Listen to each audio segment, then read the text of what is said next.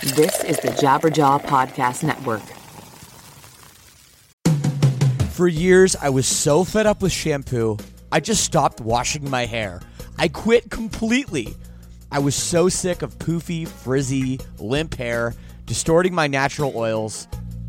Until a few months ago, I found Modern Mammals, and it changed everything. And by the way, right now you can visit modernmammals.com and use code LSS for 10% off. So check that out.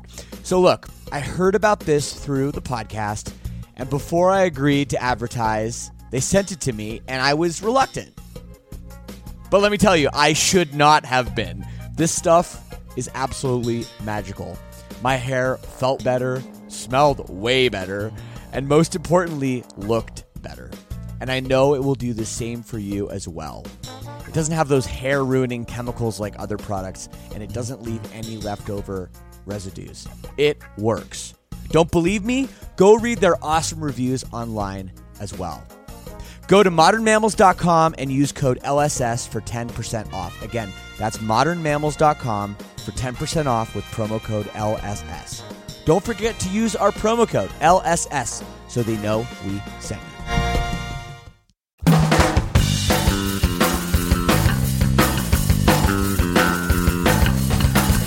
Sick with this, I'm sick with this. Situations I find large judgment. My own sweet time didn't teach what I found. I didn't recognize simple things anymore. I don't wanna be defeated. I don't wanna be defeated. I don't wanna be defeated. I don't wanna be defeated. Hi, everybody. How's it going? Welcome to another episode of the podcast, Lead Singer Syndrome, episode, what are we at? 165. Can you believe it? Wow. It's February 12th, 2019 at the moment. Maybe you're listening to this far away off in the distant future.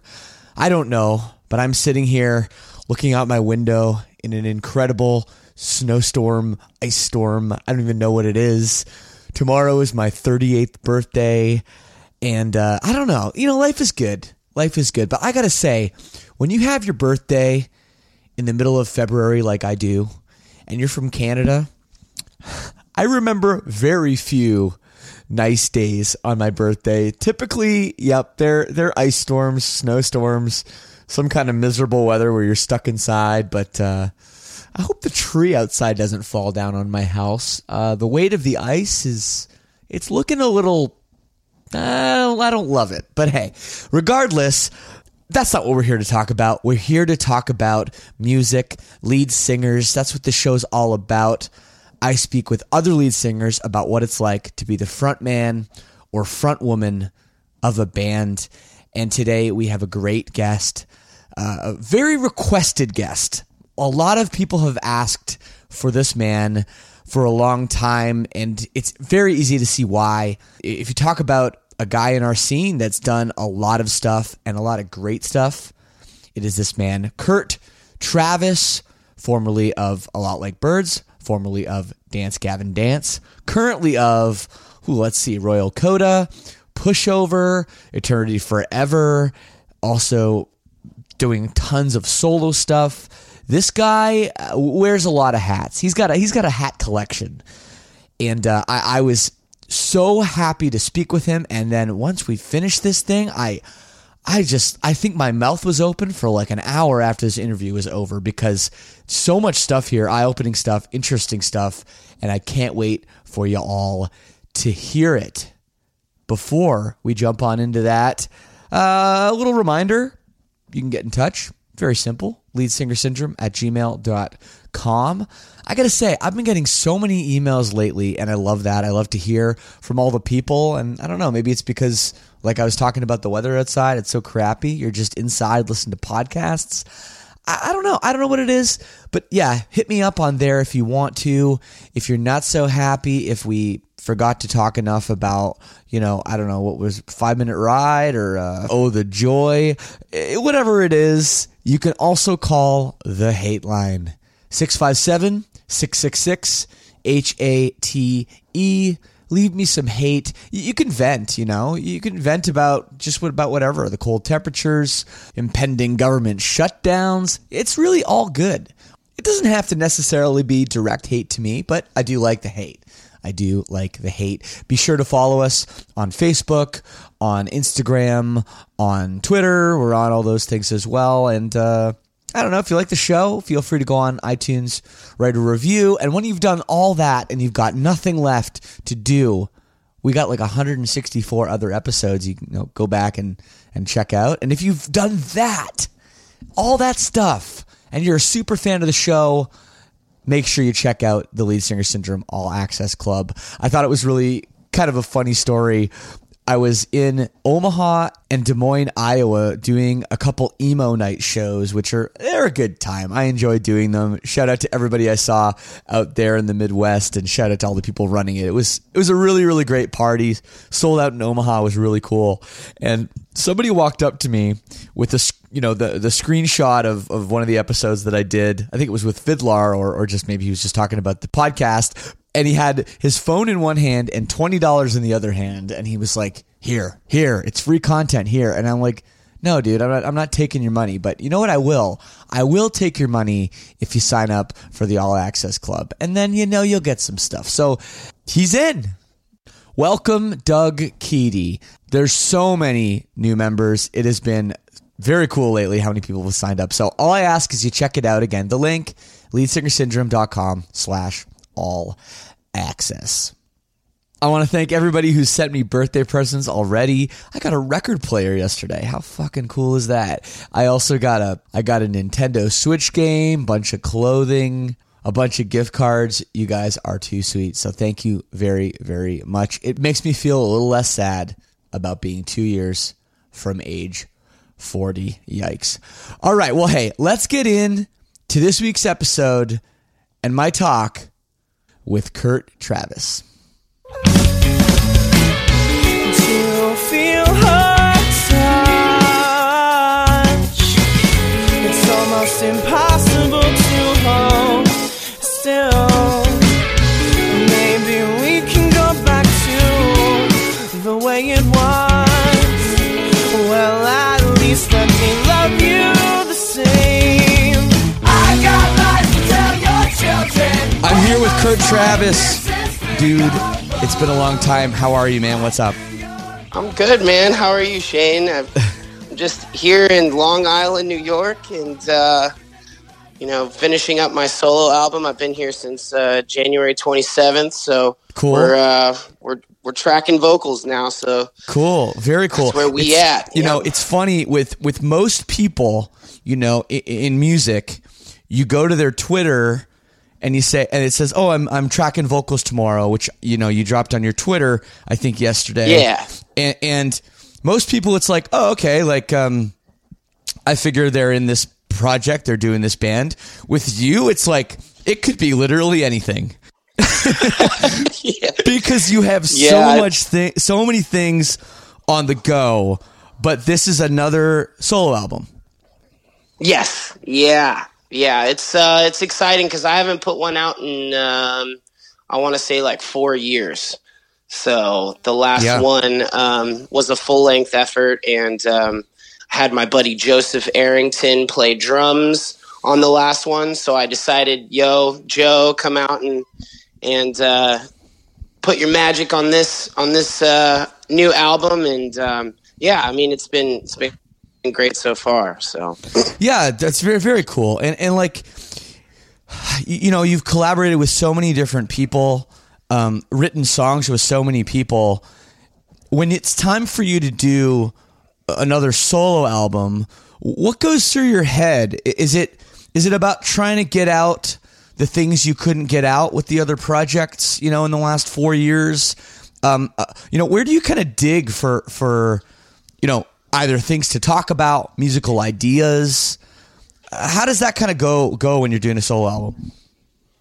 Yeah, I mean, you're absolutely right. When I'm playing with kind of a rock outfit, it's definitely more aggressive. It's more top of my range, kind of yelly, screamy at times. But my solo stuff is definitely just basically exactly what I like to do. It comes out kind of like an indie pop sort of thing, because that's what I kind of gravitate to when when I'm just sitting around and trying to inspired is I love Mac DeMarco and like Tame Impala and stuff like that. And have you ever seen Mac DeMarco live? I have once. He's crazy. Like so out of his mind. We were in Germany just like a couple months ago, and we had like a day off, and we'd played the same venue, and he was playing, so we were able to just kind of sneak in the back door and watch his set. That's so cool. And it was crazy, like how the music is so mellow, but he's up there like he's fucking Henry Rollins or something. Oh yeah, no, the guy's a crazy character.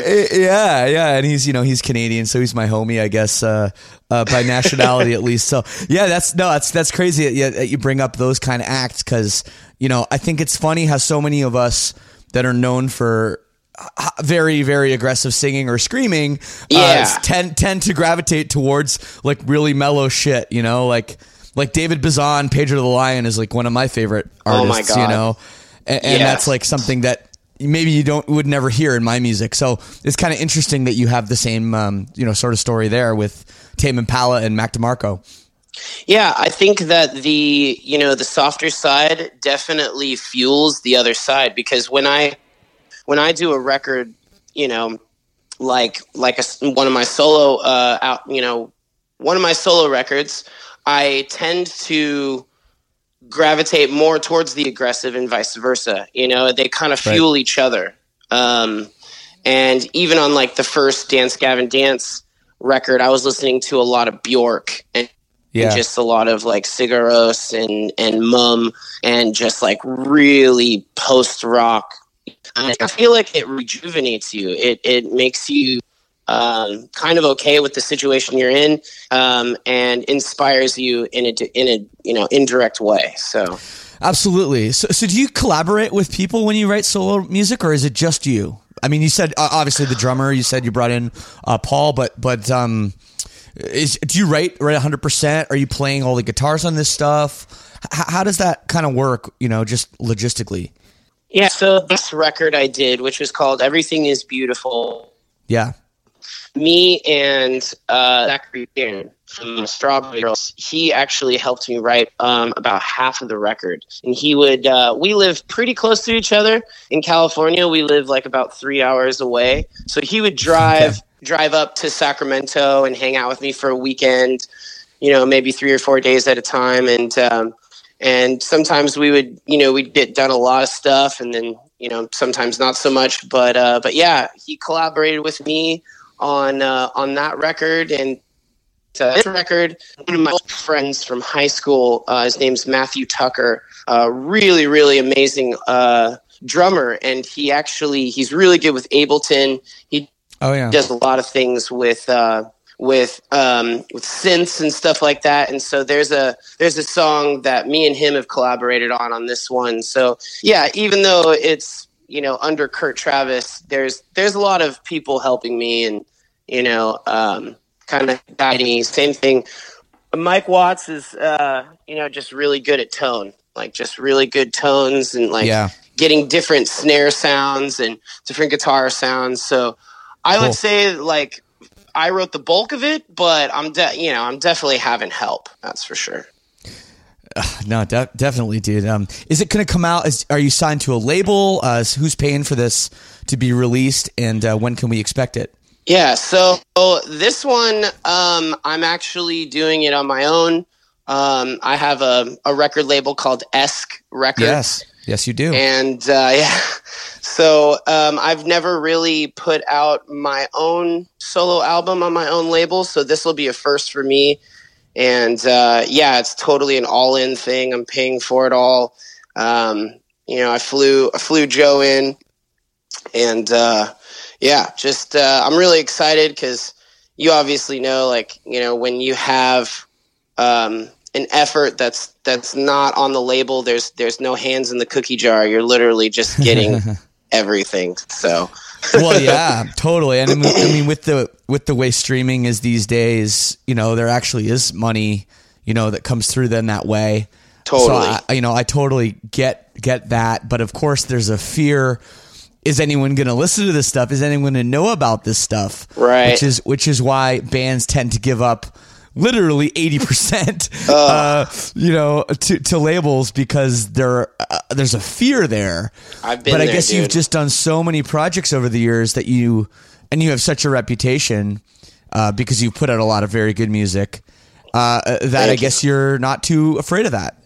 Not anymore. Yeah, absolutely. Like I've been around a lot of labels. I've been around a lot of recording studios, and I've just, tried to learn as much as I possibly could. And yeah, I think at this point, a lot of people know who I am, and like my fan base is pretty vast. So I feel like if I can't get it out myself, then, oh well.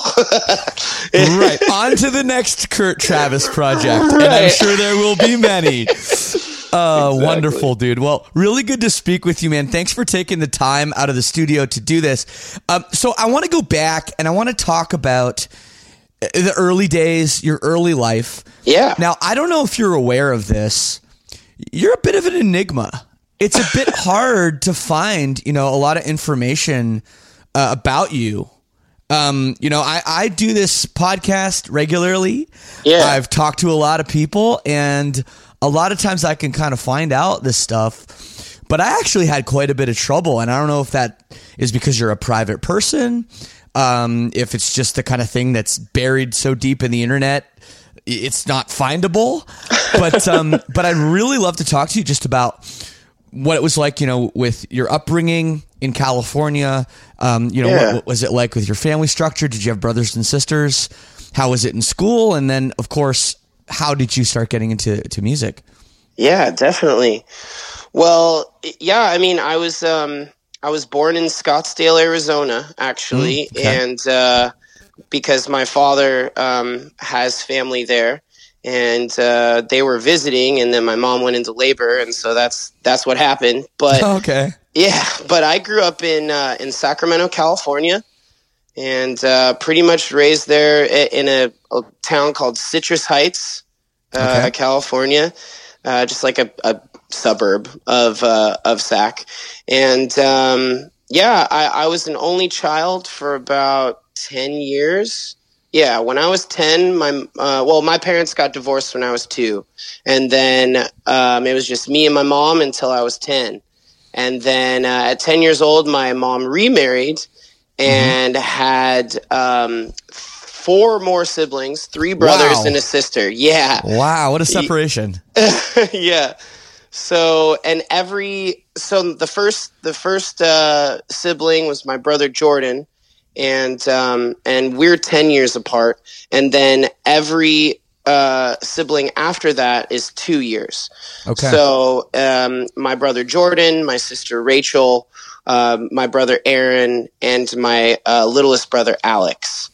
And and so I went from only child to big family, built-in babysitter sort of thing. Right. No, it was cool though. It was really cool. I always wanted to have, brothers and sisters, and just, I didn't like the whole, I'm the only one here, Right. Well, yeah, sure. I mean, I guess I had a sister that was quite a bit older than me too. And I can understand, that, how that works. Totally. Yeah. And also, I just really I wanted a father too. Like my biological father wasn't there. I mean, I pretty much saw him maybe once every 3 years or something like that. He's very busy. This is another thing that people don't know about me is, my biological father, his name is Kurt Thomas.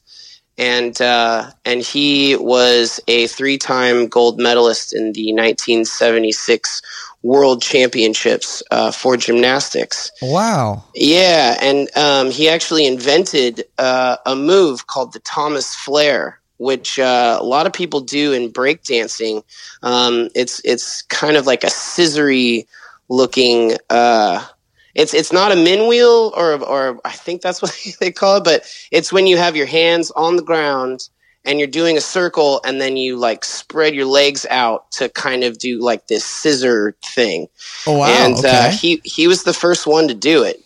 And so, my mother was a gymnast and a professional dancer for Adidas and Reebok, and things like that. So my childhood was pretty crazy. We were always driving back and forth from LA because that's where the dance companies were, or the gymnastics meets that my mother would attend.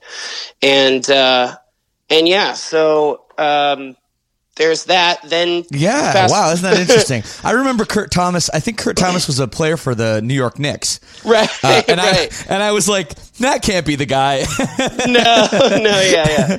But no, I'm on the Wikipedia page. That's very interesting. Yeah, it's crazy. A bunch of gold medals, and even a Razzie for one of the worst movie performances. Oh, in 1985. Apparently. I'm just reading it right now. Yeah, Jim Cotta?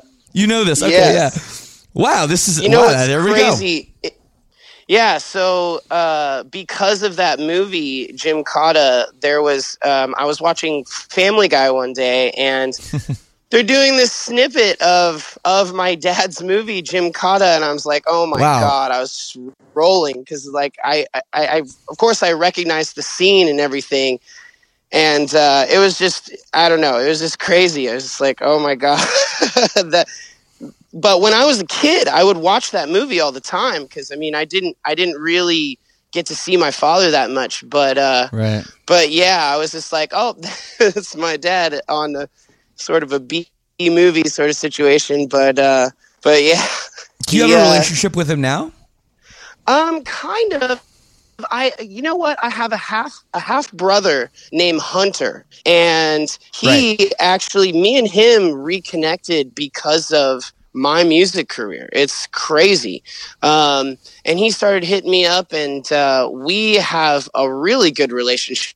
Actually, he comes to my shows, and they actually live in Texas. So whenever I'm in Texas, I put him on the guest list, and we hang out and stuff. And so yeah, like I don't really have a very close relationship with Kurt. His name is Kurt as well. Yep. But his son actually and him have kind of reconnected. So it's pretty cool. He my dad is a lot like me. Like, we're very focused and just zealous about our craft, and he owns a gymnastics gym in Texas, and he's obsessive about it. I know he is, and he's always doing something just like me. Like, I am just never in one place at one time. So yeah, I mean, we've talked and we've hung out from time to time, but really I hang out with Hunter more, and he's a DJ, and he's doing that thing. So there's that kind of common thread there of, just music, and he likes to pick my brain about the industry and whatnot. And I'm like, hey man, it's like, I feel like the DJ world and our world is kind of two different things, but totally. But I try to help him as much as I can. So, crazy. Wow. Yeah. Wow. That's really very interesting. So you had a stepfather growing up, I guess. Yeah. So that was kind of like your, how do I say it? Like, I was going to put it in management terms. Like, he was your day to day. Yes. Right. He was. Absolutely. Is your mom and your stepdad still together? What's the relationship with your family there like now? Yep. They've been happily married since I was 10, so I'm 35 now. My math is horrible. I can't figure that out either. Exactly. But yeah, they're still going strong. I actually changed my name from Kurt Thomas to Kurt Travis when my parents remarried, and so he adopted me, so to speak, and yeah. I mean, it's been cool. He was a youth pastor when my parents got together, and wow, he's always been very active in the church, and so is my mom. Actually, they're very active in their own community and whatnot, and yeah. So I mean, as a 10-year-old, 12 years old, having a youth pastor for a stepfather, I mean, it was not your typical Cinderella situation. It was like I was so loved and so cared for. It was awesome. And I needed that structure. And, I mean, obviously in my adolescence, it was like, screw you. But, it still, they showered me with love, and we weren't the wealthiest family. We were actually pretty poor, but it didn't matter. He went to every single one of my soccer games. He's gone to countless shows that I've played. He's even when I would skateboard, he would take me to the skate park, and so yeah. I mean, it was the father that I didn't have. So it was pretty cool. Yeah, absolutely. So how did music become involved? I mean, you mentioned the church. You're a singer. A lot Absolutely. of times that's kind of how it starts. I totally did, man. I was bored to tears in church, but threw a guitar in my hand, and I literally couldn't put it down, and so this is before the internet. So I would collect these worship songs with chords on the top of the sheets. It was like, okay, here's a song. And I'd collect them like Pokemon cards, man. I'd be like, oh, I don't have that one, and I'd go up to the worship leaders. Yeah, I'd go up to the worship leaders and I'd be like, can I have that one? Can I have that? It has a chord on there. I don't know yet. And so, yeah, I really kind of took flight there. And the worship team would let me play. It was a small church, so it wasn't like a humongous operation, but yeah, so they'd let me play rhythm guitar, and I actually even played drums at one point, and bass, and it was really fun. It definitely engaged me in what was going on, and just kind of solidified my love for music, really. And yeah, it was really cool. And there's a lot of people in my family that are drummers, are singers. My grandfather was a Frank Sinatra, like lounge singer style. Right. I was going to say, if your grandfather's Frank Sinatra, then we got a lot more to talk about. just he loved to sing Frank. He loved to sing that style, kind of that big band sound, and had a very boomy voice, and I kind of took it the other way there. Exactly. So, yeah. So, I mean, when we would go camping, we'd all sing songs around the fire and that sort of thing. And I remember when I first got a guitar, I was like 6 years old, and I broke it. Basically, I didn't even play it, and it was too young. But then when I was 13, my Uncle Wes actually gave me a guitar. And it was still a crappy guitar, but they were like, all right, if you really want to play, then you'll play this crappy guitar, and then you'll outgrow it, and we'll give you another one.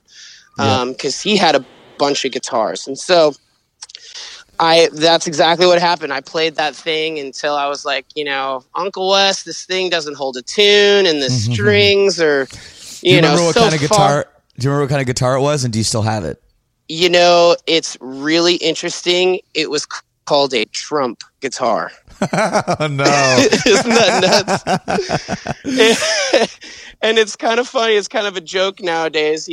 My Uncle Wes will be like, "Hey, do you remember the name of your first guitar?" And I was like, "Don't say it. Don't say it. Don't say it. I don't want anybody to know." But yeah, it was actually a Trump guitar. I don't know if he made guitars or what. I highly doubt it. But yeah, it said Trump on the headstock, and and that thing was a piece of crap. It was like it was just the worst, dude. You'd tune the low E, and you'd get all the way down to the high E, and the low E would be out. You know what I mean? And the action was so bad. But it was a good beginner guitar. It was literally like, just something for me to bang on before I got something substantial. And yeah, so the next guitar he gave me was the camping guitar. It was the old Fender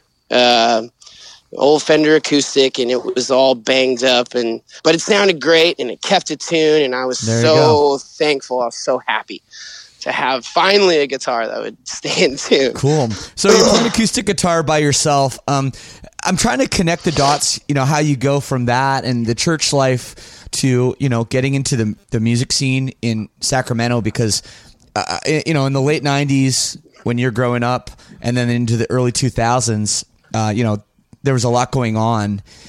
So how did that start? I mean, I guess it was probably some school friends, because you were in some early bands, like 5 Minute Ride, yeah, Joy. Yeah. Records that still hold up pretty well, to be honest with you. But before we get into that, how did that transition come? Like, how did you start playing in bands and stuff?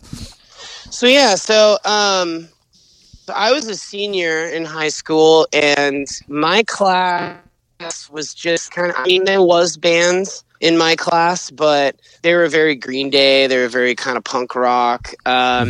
And for me, I loved punk rock, but I wanted something a little bit more. And actually, it was the class of 2004, the sophomores at the time, that were really making, in my opinion, more innovative music. And so I would hang out with the younger dudes, and they were just killing it. So that's when I met Matthew Tucker, and I met Josh Daly, and I met Jason Ellis, and actually my boy Alex Poole, and yeah, we started a band. They were actually already a band, and they kind of sounded like Rufio. They were like still pop punk, but they kind of had this edginess to them. The very beginning, like seedlings of emo and screamo, and they didn't have a singer. They were just like, we don't have a singer.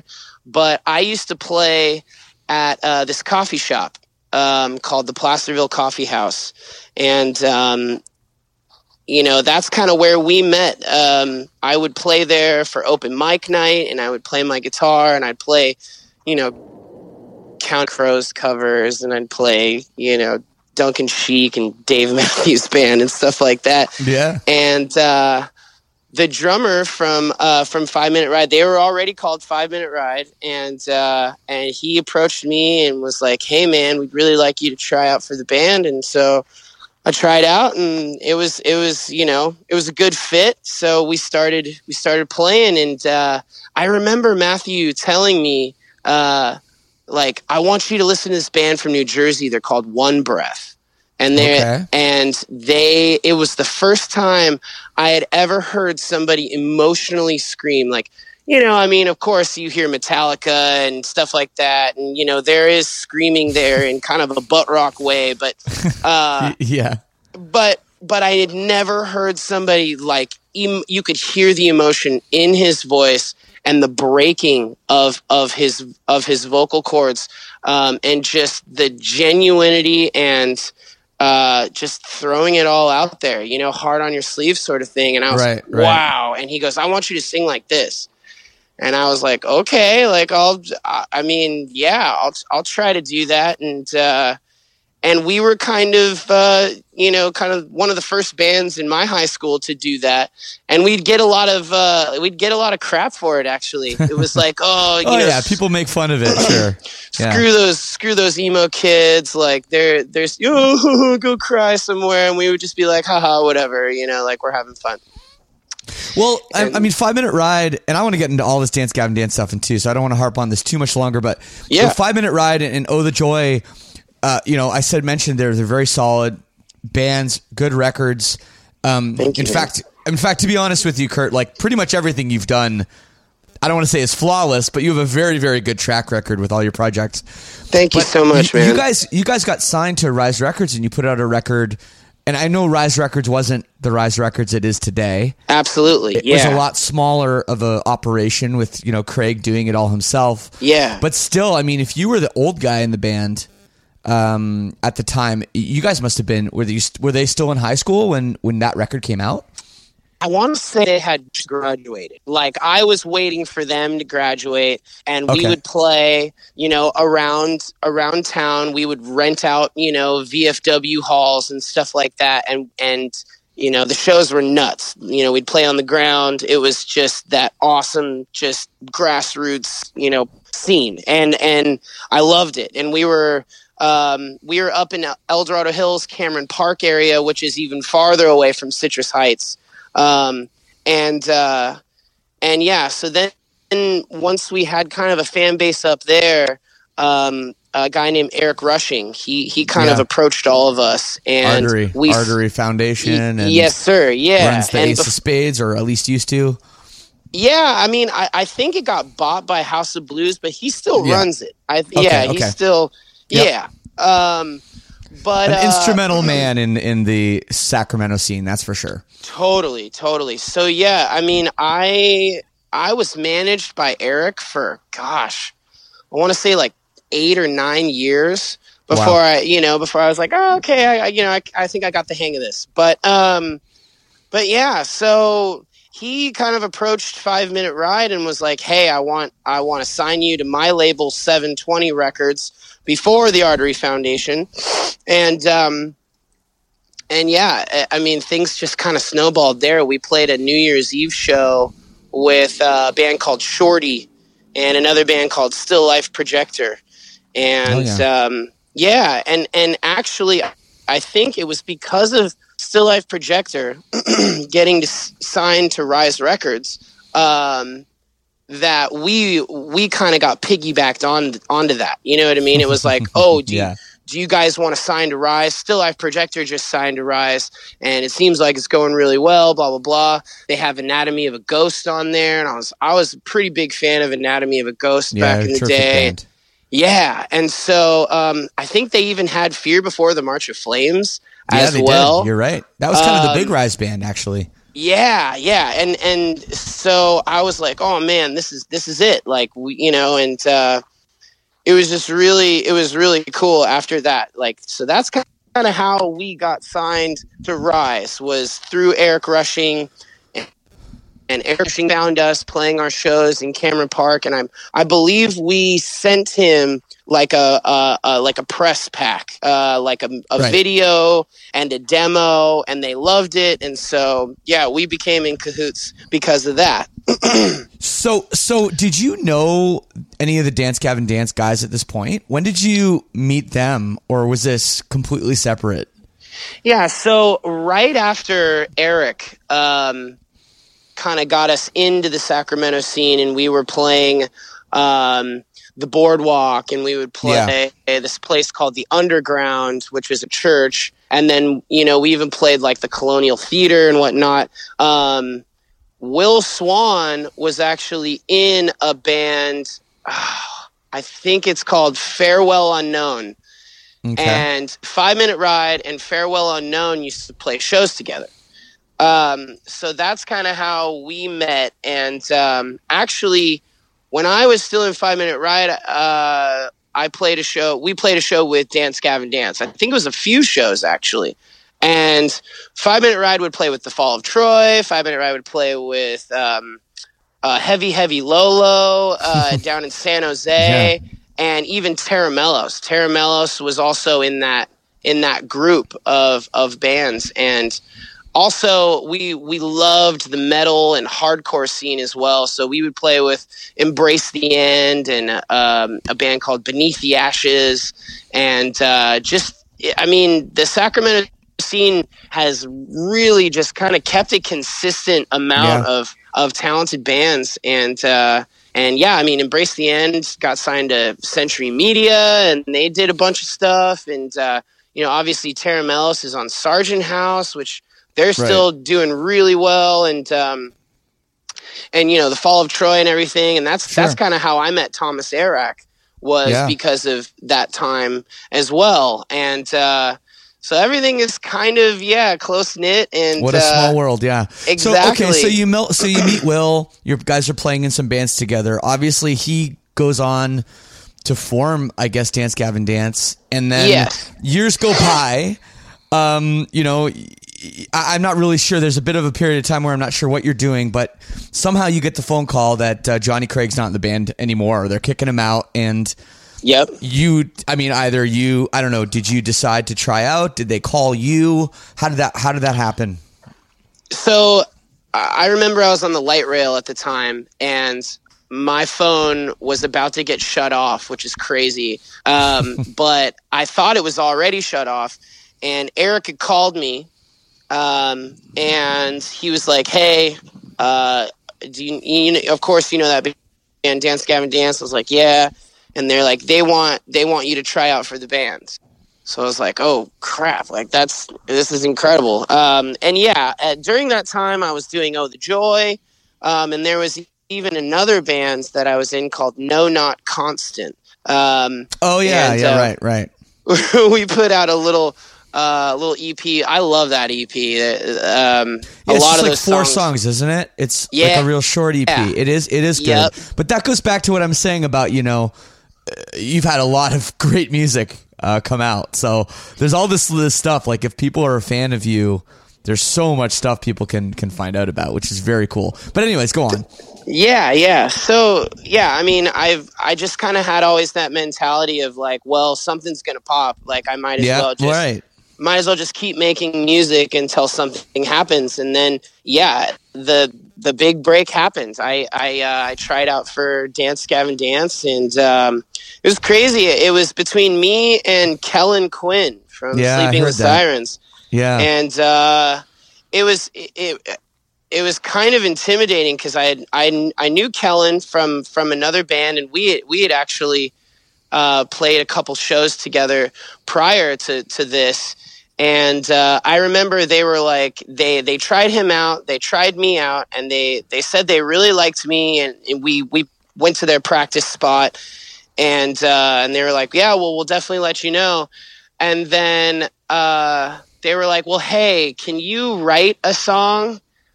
And I was just like, yeah, I can write a song, but like, I'm not in the band. Like, you know what I mean? So I remember not like throwing a fit, but being, well, if you want me to rap, you gotta like choose me in the band. Right. And Kellen wrote one already. I think that's why they asked me, and I had heard it, and I was just like, man, if you want me in the band, like, I'll write the song for sure, but I'm not gonna do it if you're not gonna have me in the band.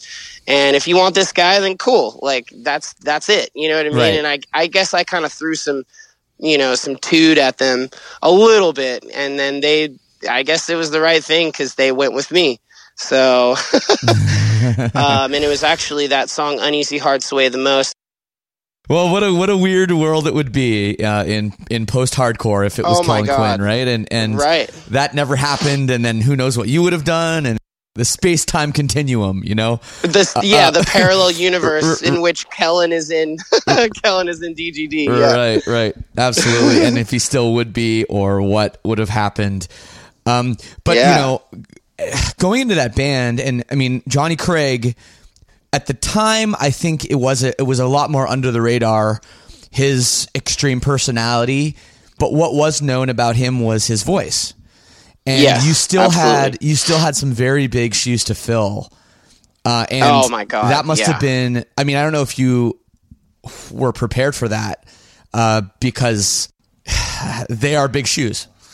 Yes, and you're absolutely right. I was not prepared. I had no idea the kind of backlash or ridicule that I would have seen online. It was incredible, because it's funny to think now, because the people that like my voice, they definitely, nobody talks crap on me anymore. You know what I mean? Like, but when I was in the band, that was like the cool thing to do was, bring Johnny back. We hate this new guy. Yeah. So it was, it was really interesting. And I had to literally not look at the comments. There was so many comments. I just had to be like, all right, I'm not going to look at them. I'm just going to do what I do.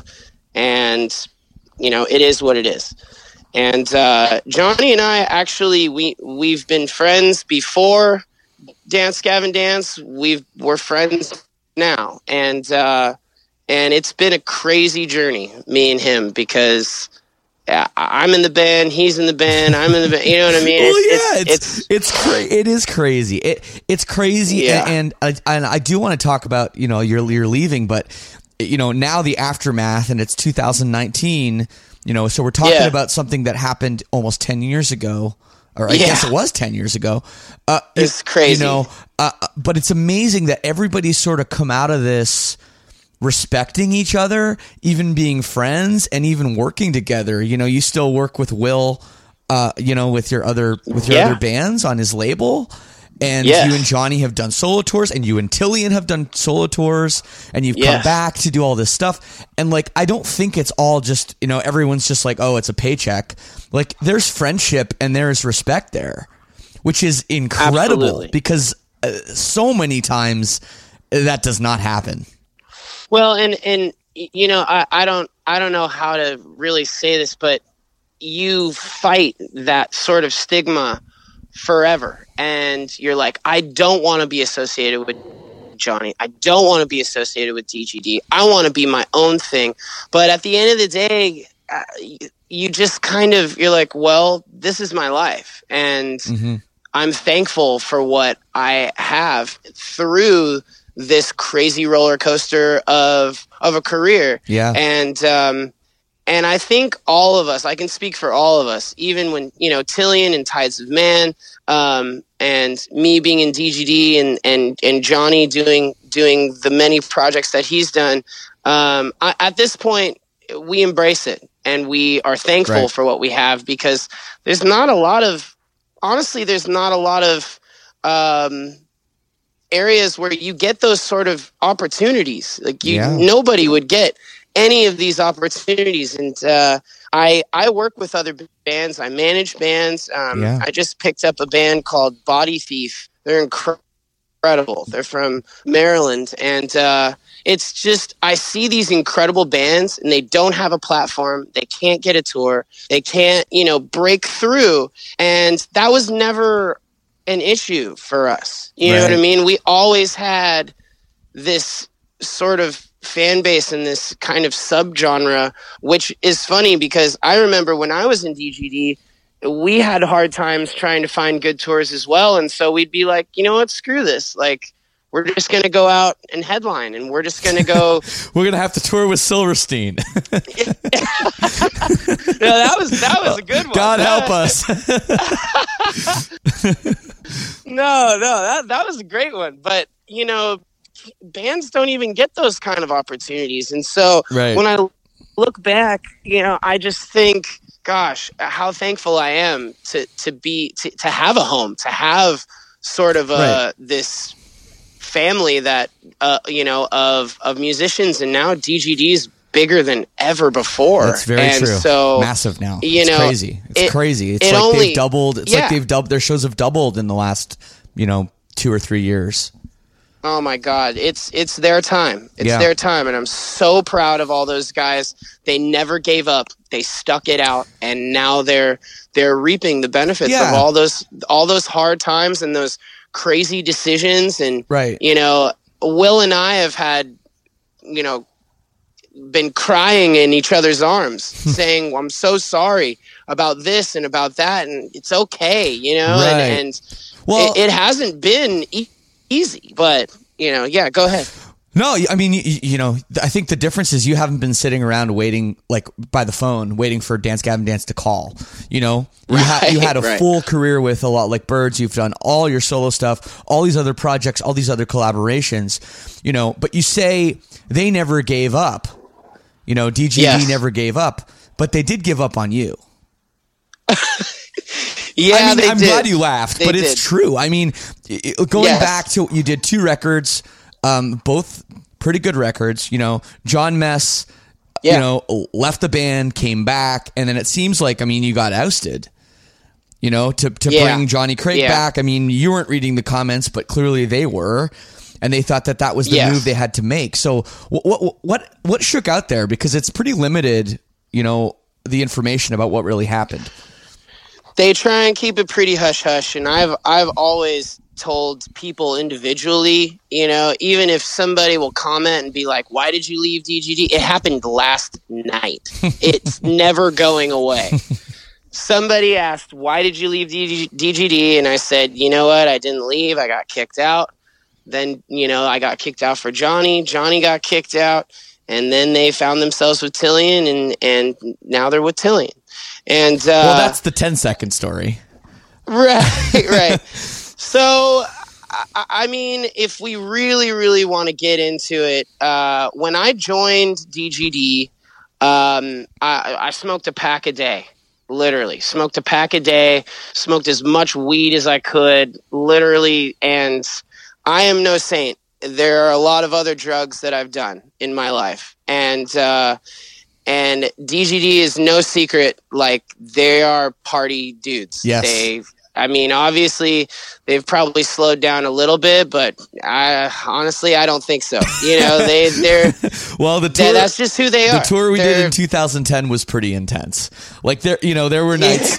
There was one night I remember, like, I think we were in Seattle or something, and I like went to say bye to you guys, and it was like, well, everyone's too fucked up to drive the van, so I don't know. We're just gonna have to get like the least fucked up person to make it to the next show. I'm like, don't do that. Yeah, don't drive. Yeah. Like, you guys are fucking crazy. They are. They're absolutely crazy, and I was right there with them. So, and the fact that Johnny, you know, can drink like a freaking fish and everything under the sun, and just get up on stage and not hit a sour note the entire show is incredible. Yeah. It's a freaking miracle. And yeah, I was trying to keep up with those guys, and I can't. I need my tea. I need, you know, I can't drink before the show. I need my in-ear monitors, like that sort of thing. Like, I have learned that now, but when I was, you know, young, and when I was in my early 20s in DGD, I did not do that. I did whatever I wanted before the show. I did whatever I wanted after the show. And it definitely affected my live performance. And I remember there was a European tour that was really rough. I remember, like, me and Matt Mingus went in on a carton of cigs from America, and we thought they were going to last for the whole tour, and they didn't. And so then we started smoking the European ones, and those are way more harsh, and they just ruined my voice, just totally screwed it up. And I remember it's probably my worst performances, man. And yeah. To go back to your question, I think that's what it was. It was like, man, Kurt is sucking ass right now. Right. And everybody wants Johnny in the band. And of course, Johnny can do whatever he wants, and he sings like a freaking angel. So it's like, I don't blame them. At the time, it was probably a no-brainer. It was like, Johnny wants back in. Kurt doesn't really sound very good live right now. And I think that was all it was, you know. And I remember Will calling me and saying, hey, Kurt, I'm not happy with Dance Gavin Dance right now the way it is. And so I think I'm going to end the band. And I'm sure he's had these ideas of ending Dance Gavin Dance many times. How could you not? Yeah. So he told me, he was like, hey, but I just want to let you know we're going to get Johnny back in the band for one last tour. and that's that. That's what we're gonna do. And so I think the one last tour, they just kept going, and let's do another album, and blah blah blah. Yeah. So you don't feel like there was there was as much bad intentions towards ousting you as as it maybe appears now. Yeah, I don't think it was a personality thing. I don't think it was even, they didn't like my voice. I just think it was, all right, this ship is sinking, and we need to do something quick, and we need to do something drastic, and this is the right publicity stunt to get everybody back on board. So, and I can't imagine, because they had to kick him out again. I can't imagine what they must have felt when they kicked out Johnny again and was just like, well, crap, what do we do? Kurt's already in A Lot Like Birds, and he probably hates us right now. You know what I mean? Well, you probably were. I mean, was there a bit of relief too? I mean, it seems like you were in the band for 2.5 years or so, and it was kind of hellish for you, right? With everything you had to do. And then A Lot Like Birds seemed like, it's a great band too, obviously not as popular, but maybe better in terms of your psyche and your, just well-being. Is that fair? It was crazy, man. When I found A Lot Like Birds, absolutely. I was like, yes, this feels right. These guys are incredible. Joseph Arrington, just the best drummer I've ever seen, and I was just like, holy crap, I found a gold mine with these guys. Yeah. And the La Dispute Band, Touche Amore, Loma Prieta, all those bands were really killing it. And I loved A Lot Like Birds and their spoken word aspect to their music, and just it kind of felt like this new sound of emo was coming out, and I wanted to be on the forefront of that. I was like, yes, this is what I want. And it's crazy the amount of offers I was getting to join other bands. Tides of Man, I got an offer to join Tides of Man after I got kicked out. How weird would that have been? You switched places, dude, honestly, with the dude? Tillian called me up and was like, dude, I want you to try out for Tides of Man. I'm going to be singing with Seosin. Oh, yeah, that whole thing, of course. Yeah, and I was like, dude, there's no way I can sing your freaking songs. And he was like, dude, you totally can. Your range is just as high as mine, and blah, blah, blah. And I was like, yeah, right, bro. But so I turned that down. Emarosa actually approached me and was like, hey, do you want to sing for Emarosa? And I was like, I'm not doing that again. I'm not feeling, you know what I mean? I'm not going to be the Johnny Craig part 2, again. And then another one that I almost took was of Mice and Men. My boy, Tino. My boy Tino was, he hit me up, and I actually did say yes. I was like, yeah, I'm going to do this. They got me a plane ticket. Shaylee was out of the band, I guess, and they needed a singer, guitar player. And I was like, dude, this might work. This sounds cool. And I just, the night before, I tossed and turns and was just like, this isn't me. I had to call him up and be like, dude, I love you so much, but I just can't see myself in this band. Yeah. And a lot of the times I think about what could have happened with Of Mice and Men and me. If I would be in the band now or what, because they're obviously larger than life as well. And absolutely, it would have been a good move, and I could have had the same platform to write my own stuff or, do whatever I wanted to. But A Lot Like Birds felt right. It was like, this is the sound I want. These guys are incredible musicians, and I want to do this. And so I made my decision, and I'm actually really, really thankful I did. Yeah, man, absolutely. It seems like when you left A Lot Like Birds, you guys made some very good albums together. I have a fan question later about A Lot Like Birds I want to ask you too. But it seemed like it kind of just boom, it was over. Like, was there unfinished business there? How did that all come about? Because it didn't seem like over the course of time it faded away. It seemed like kind of it was all of a sudden it was gone. Well, I'm sure you know, in the music industry, it's a lot about saving face.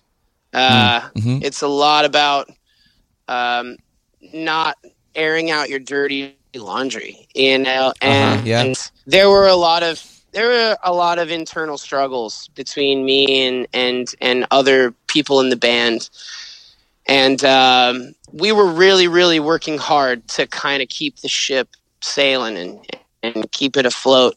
But at the end of the day, it was just kind of musical differences, and I just kind of felt like the magic had left. And so, because of all the projects that I've been a part of and left, it was really, really easy for me to say, you know what, my heart's not in it anymore. I'm done. Right. I'm sorry. Yeah. I'm sorry. You know, I tried to compromise with those guys, and basically they were drastically changing their sound, and I was not for it.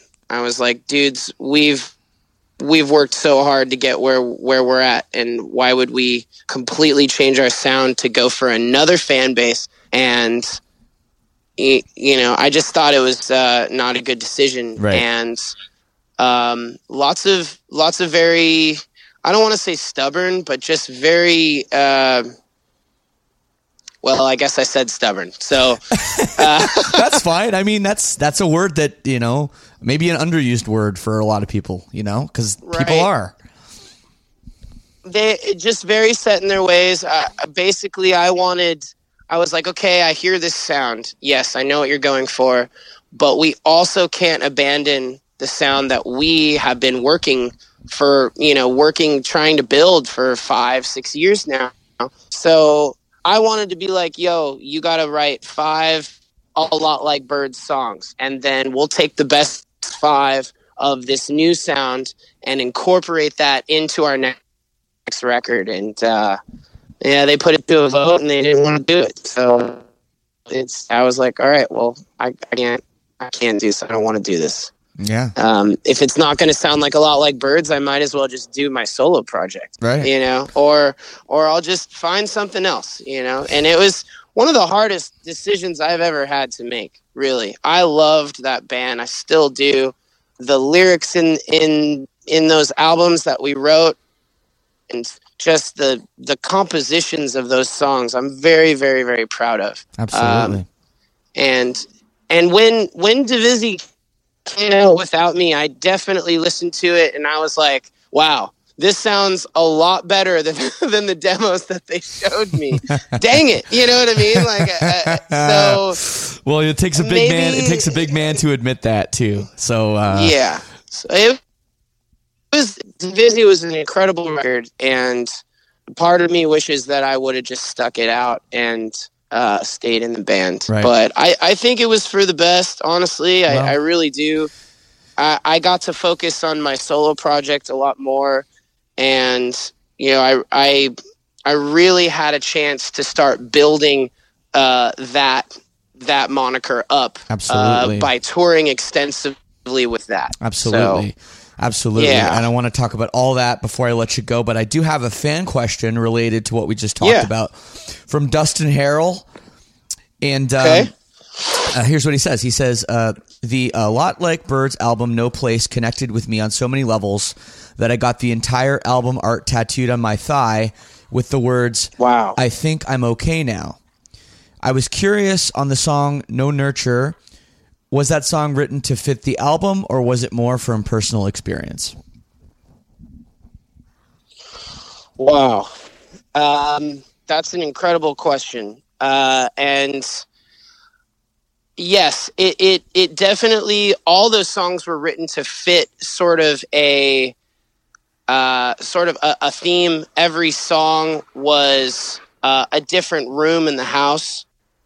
Right. And that song, No Nurture, was the living room.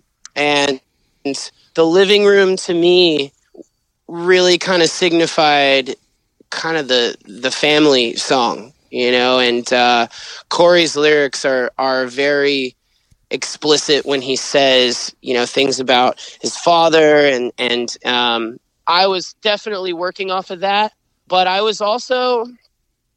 quit smoking cigs on good that, for you. Congratulations. That record. Yeah, it's been so long now. It's so me and Corey were writing about the living room, and for me it was about that, but it was also about me quitting cigarettes. And I had not had a smoke 2 weeks, and then we went and recorded that album, and it was much easier by myself. But at that time, almost everybody in A Lot Like Birds smoked cigs, so it was really, really hard for me to be around them. Yeah, there was a point when we were recording that I remember buying a pack of cigarettes and just staring at them. And I walked over to the overpass and I just started bawling, and I threw them over the overpass. And to me, I think that lyric came out was just a very therapeutic, symbolic moment for me of, I think I'm all right. I think I'm okay. I'm not getting any younger, and I'm more aware of that. And I think I'm okay now. And it definitely had to do with family, but it also had an underlying sense of me letting go of something. Wow. Me letting go of something that I definitely held dear. I loved smoking cigarettes. It was like it was my thing.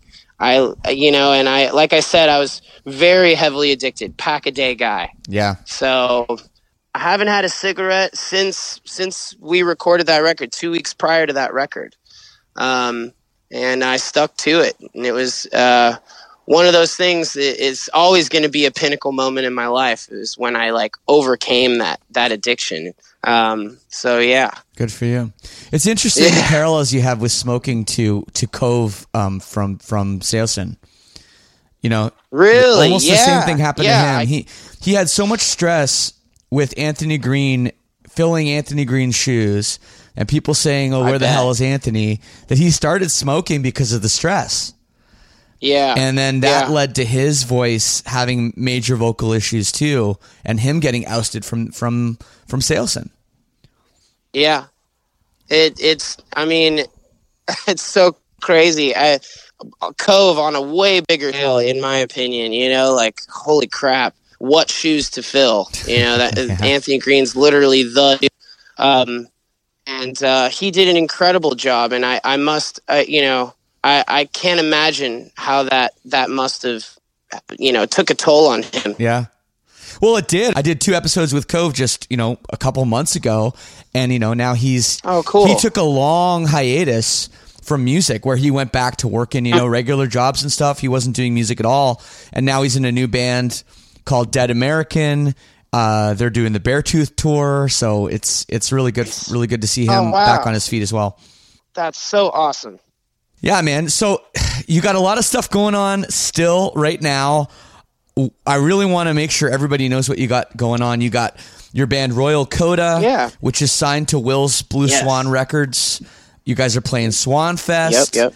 You have another band called Pushover with Thomas Eric as well, or Iraq. I never knew how to say his last name. Yeah. And Iraq, Strawberry Girl is another band you're kind of in. Not to mention Eternity Forever, which was, I think, still happening. And you have Esk Records. Yeah. Does that about cover it? Oh, and you manage Adventurer, and you also manage that other band from Maryland that you mentioned. Yes, absolutely. There's a lot of things I got my hands in, for sure.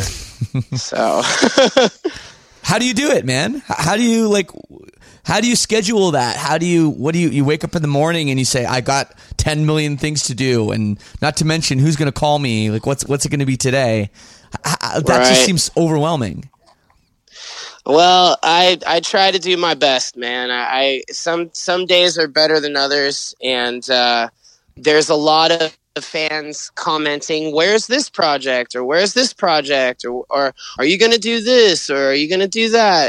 And the answer is yes, but the answer is yes. But yeah, all in due time. And I never try and rush anything. That's also another thing is, I don't really care when I put this stuff out. When it's right is when I'll put it out, and when we'll put it out. But I can say that I just got back from Detroit, recording new Pushover tracks. There will be an EP out on Esk Records Cool. very soon, and probably our first tour, me and Thomas, as Pushover. Royal Coda's gearing up to doing another album. I think I'm in the studio this April with Royal Coda. And I'm currently doing a solo album, which I haven't done in 4 years, which a lot of people have been saying, hey, when are you going to do some new stuff? And it's like, well, I put out a split and I did the Eternity Forever EP, and so I've been really kind of pushing those efforts. But yeah, now I'm definitely focusing on my solo work and Royal Coda and Pushover. And Thomas has his own side project called Thomas Arak and the Shoreline. Yeah. And it's actually also out on Blue Swan Records. And so me and him, we're not in a hurry. We're not in a rush to put anything out. We've got plenty of projects to keep going with. But when we're happy with it, we'll put it out. And same goes with literally everything I do is when I think it's ready, we'll definitely put it out. Well, I think that's a great mantra. I think that's a great mantra to have, Kurt. And I think that does speak to your body of work because with all the different things you've done, sang on, people you've collaborated, it really is a tremendous, I give you an A to an A plus on it. Oh, thank you so much, It's really, man. really, it is inspiring, that you can be pushed and pulled in so many directions and have so much stuff. And still it's like every song is like pretty good, imaginative, creative, and is actually saying something. So I think that's a good thing to draw. It's just, hey, don't rush things. Make sure that at the end of the day, no matter what drama goes on behind the scenes, the song is good. And I think that's right. That's speaks to you. Thank you so much, Shane. And I really, really appreciate you. It's really a treat. It's very cool for me to be on here. So thank you so much. Oh, of course, dude. You wouldn't believe the amount of requests I've had for you. So I'm glad awesome. I'm glad we could connect, and I feel like it's a great time to talk, with everything coming up. So everybody should check out Esk Records, which you run with your wife, Lauren, and all these projects you're doing, and your solo stuff. But, I always play music on this podcast at the end of the show. Yeah. Now I have a lot of trouble picking a song for you, so maybe I'll ask you if you don't mind picking a tune, something it can be really from any of your projects, but just something that maybe you'd like people to hear that you're proud of. Totally. I think right off the bat, I would say listen to Anything to Save by Royal Coda. It's a great song. It's very high energy and just really kind of showcases what I can do. Okay. So, all right. Yeah. I love that. I love that answer, man. Anything to Save. Here it is. Yeah. On Lead Singer Syndrome. I thought for sure you were the end all be all. I gave everything I could to you, just to see that loving, smiling face. It wasn't in the cards for me and you. The problems grew. Well, I tried anything to save the contract we made.